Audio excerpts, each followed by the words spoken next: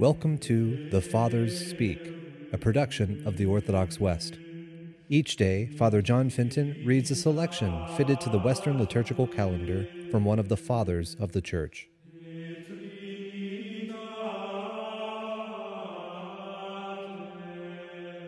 From a sermon by our Father among the Saints, Peter Chrysologus.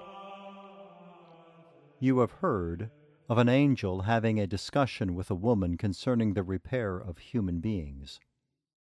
You have heard that the purpose was for the human being to return to life by the same course by which he had fallen to his death. An angel has dealings with Mary concerning salvation, because an angel had dealings with Eve concerning destruction. You have heard about an angel constructing from the mud of our flesh a temple of divine majesty with ineffable skill.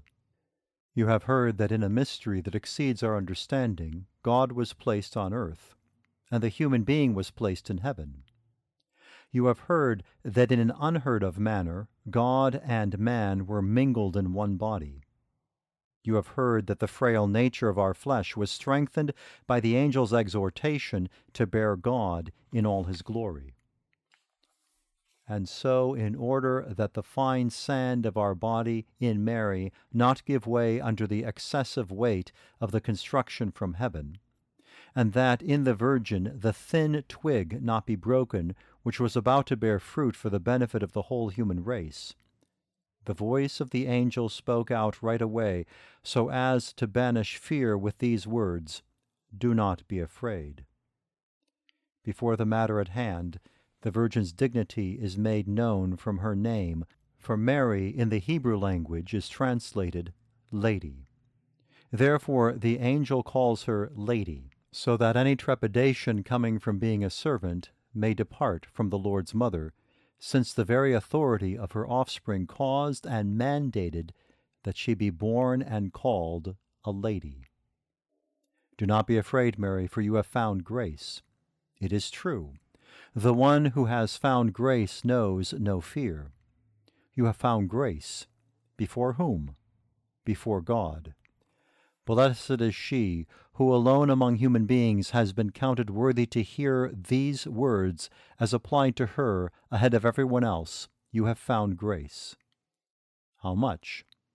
As much as he had said just previously, the full amount. And it is truly the full amount which rains down and over all creation in a drenching shower. You have found grace before God. When the angel says this, even the angel himself is amazed either that the woman has found so much, or that all human beings have found life through the woman.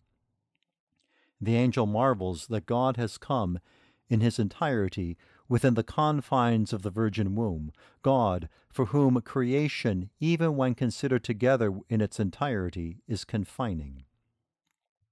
This is why the angel lingers. This is why he mentions her merit when he calls the Virgin, mentions grace when he summons her, and has difficulty explaining the situation to her as she listens. It stands to reason that it is only with difficulty and a fair bit of anxiety that he finds the right words to help her to understand this. Consider with what reverence and fear it is right and proper for us to take part in so great a mystery, when the angel himself does not dispel the fear of his listener without fear himself.